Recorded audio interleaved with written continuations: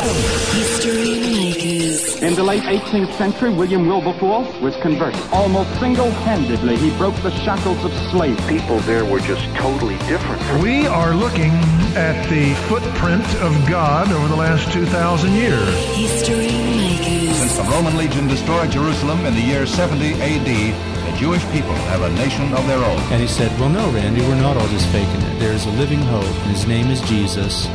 And I believe that that's really why you're here. Christ died for us. History Makers. Hi, and welcome to History Makers. I'm Matt Prater. Today we're speaking with Dr. Jerry Stott.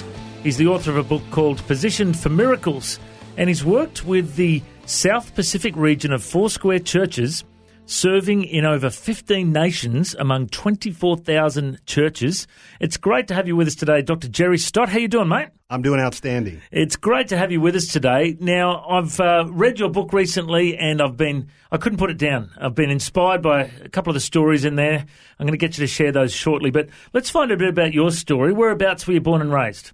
Oh, I was born in Philadelphia, Pennsylvania in the States, but when I was 5 years old, moved over to Tucson, Arizona. Mm-hmm. Cowboy land, or it's at least known to be that. And did you have a religious upbringing? No, I didn't. I had an amazing, amazing conversion when you consider. I went through great difficulties as a small boy because my mother and father were getting a divorce. They were fighting all the time. It was just a constant thing. And really, as a little boy, I was always discouraged with it because every time I would come home, they were fighting and dishes were flying through the house and screaming and yelling. So it was quite discouraging. So I actually ran away a few times, ran away from home. But then as I got out and realized I'd started getting hungry and didn't know where I was going to sleep at night, I'd go back home. But there was a little church just up and across the street from us. And I noticed something. I was 7 years old. And I noticed, though, that every Sunday and Wednesday I'd see the other children get out of the cars before church. And they'd run around, they were playing with their friends. But the thing that stood out to me, even at 7 years old, is they looked happy. They really looked happy. And so I said to my mother one day, I said, could I go over there? And my mother said, well, yes, you can, but you can only go to a place like that if you dress nice. So you got to dress up really nice. And so she put on the Sunday best for me, and I went over on a Sunday morning. They, because of my age, they immediately put me into a Sunday school class. The very first words out of the Sunday school teacher's mouth is there anyone here that doesn't know Jesus and doesn't know if you're going to go to heaven? And I put my hand up. Well, the rest of the class started laughing at me. But the Sunday school teacher took notice of me, and so after the class was over, she said, I noticed you raised your hand when I asked the question.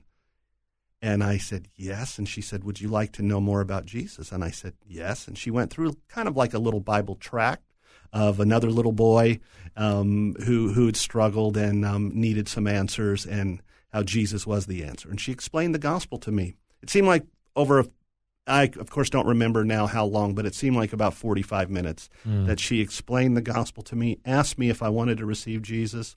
And right there, I prayed, asked him into my heart, and he came.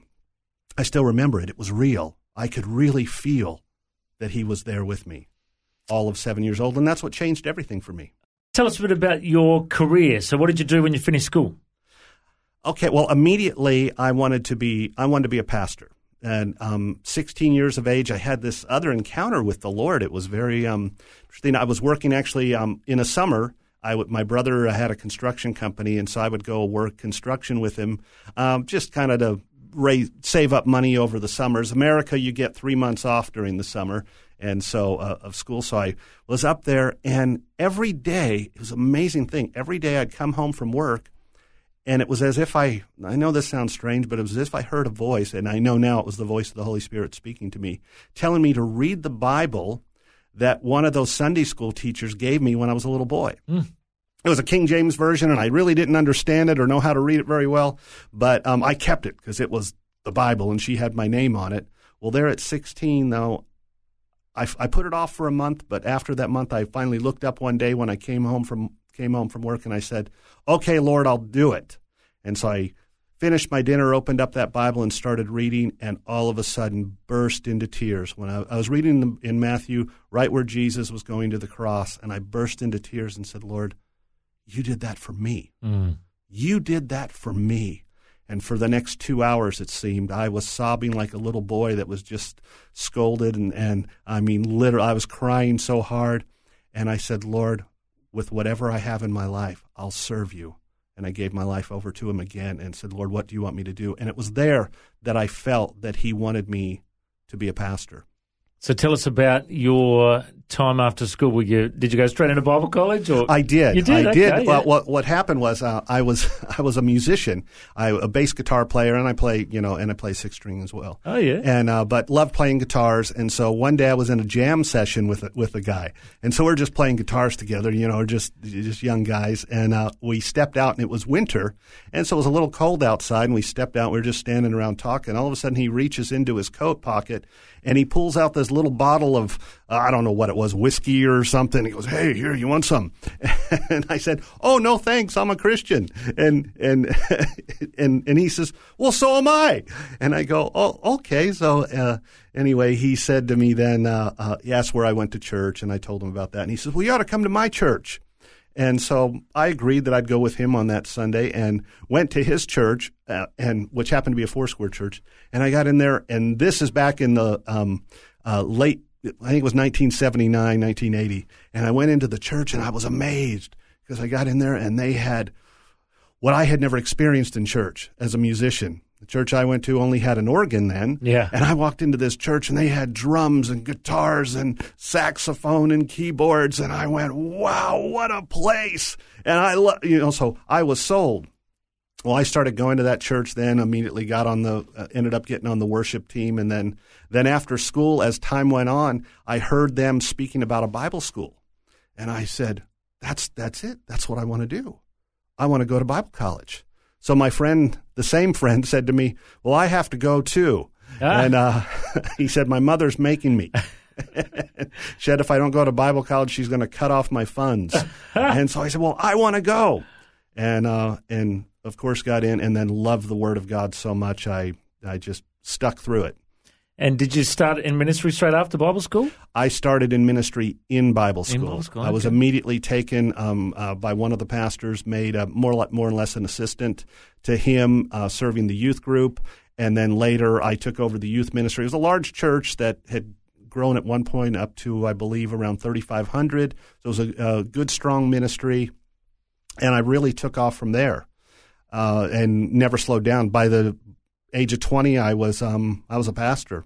Wow. Whereabouts were you pastoring? This was in Tucson, Arizona. In Tucson, Arizona, okay. And how did you meet your wife? Well, I met my wife where everyone should meet their wife, in church. I met her in church. And it's quite a funny story because I tell everybody that I wasn't looking. I was devoted to my studies. I really was. I was devoted to my studies, devoted to the Word of God. But one of the weekdays when we were having youth group, a youth group that I was actually semi in charge of, and all of a sudden I saw her, and I do have to admit I saw her and went, wow, Lord, who is that? Who is that? I met her that night, and then had the wonderful privilege of hearing as I talked with her for quite a while and shared. And I said to her, so what are you doing in life right now? Are you in university? And she says, yes, I am. And I said, well, what are you studying? She says, I'm studying art. And I said, oh, so you're going to be an artist? And she goes, oh, no. She said, the Lord spoke to me and told me I'm going to marry a pastor. And I went, yes, that's me. Hallelujah. And so I never let her out of my sight after that. Oh, wonderful. Now, I'd love to hear some of your stories that I've read in your book recently, because it's impacted me so much. So for those who don't know, you're now based in Brisbane, Australia. You used to be in Cairns, you used to be in Sydney. You lived in Indonesia for a season. You've been in the States, obviously, for a long time as well. And you also, your kids are both married Aussies, so you're one of us, mate, But I'm curious to know about this amazing story in Vanuatu about the cargo cult. For those who don't know what a cargo cult is, tell us a bit about the background. Well, cargo cults were actually all over the South Pacific during World War II. And the way they came about is that many of these islands had actually they had never even seen an airplane. And all of a sudden, throughout the South Pacific, these silver birds are flying through the air, and we had soldiers, we had troops in these different islands, stationed in these different islands back when we were stationing ourselves in different areas with the war with Japan. And so our planes would drop down food.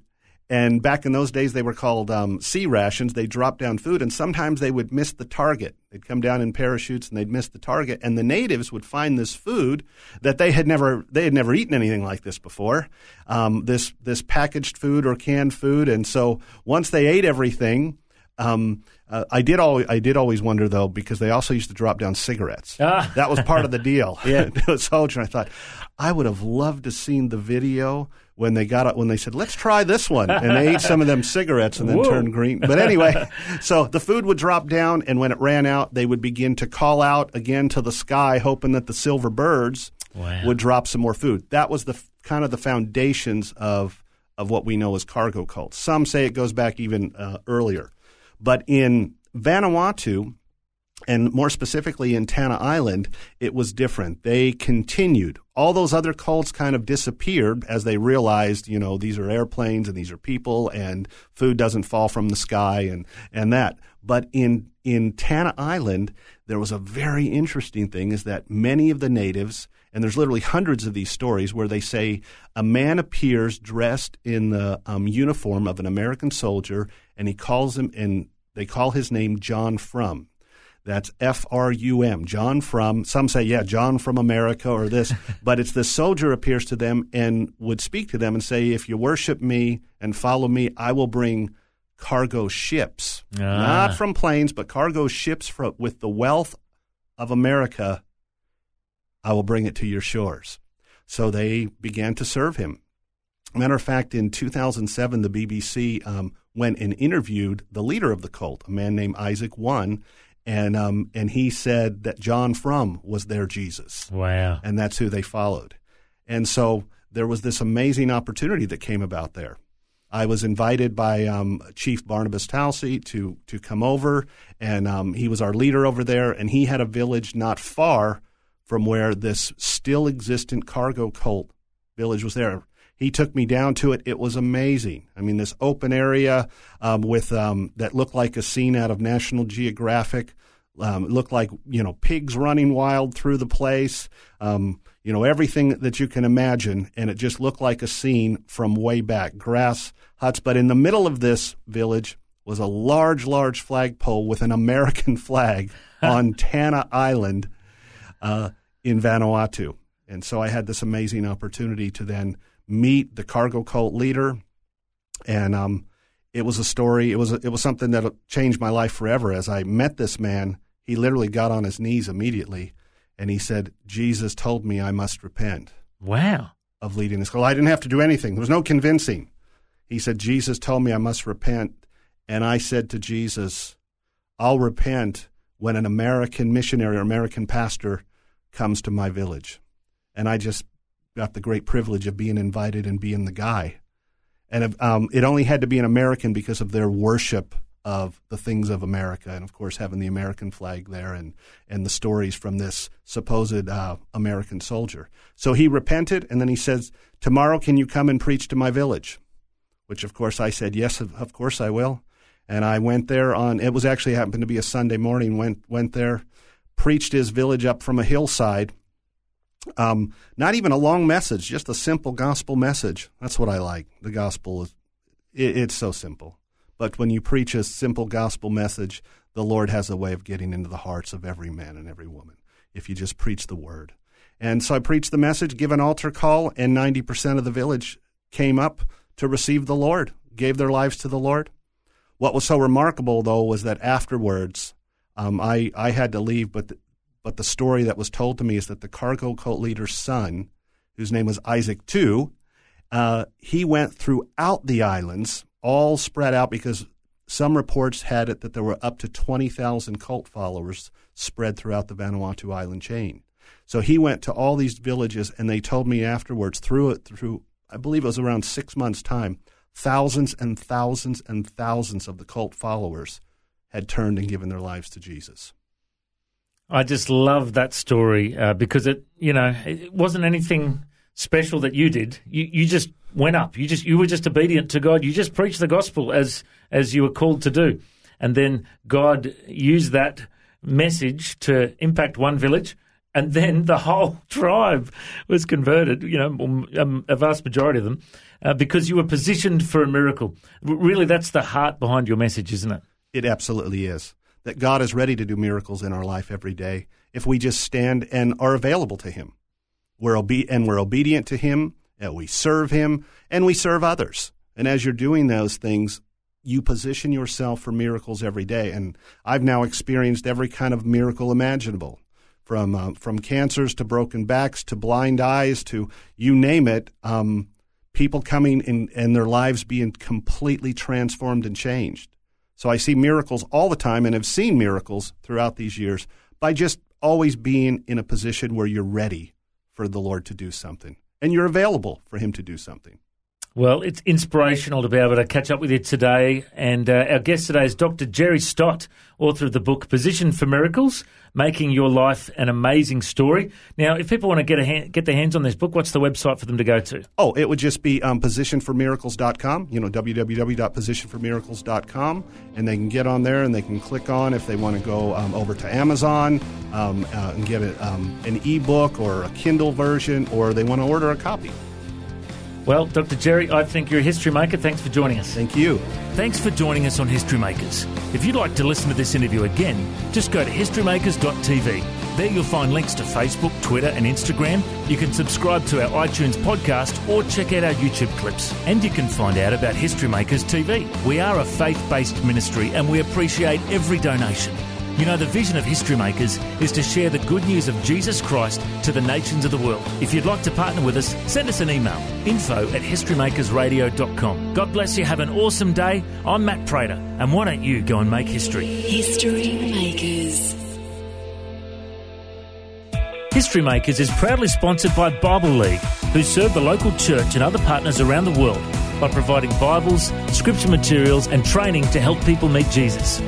They provide God's Word to a lost and needy world. Bible League plants Bibles in prisons, among persecuted Christians and in poor nations, bringing the love and light of Christ into many people's lives around the world. Make history today by joining our friends at Bible League and planting a Bible that will help someone meet Jesus. Go to bl.org.au. Station sponsor,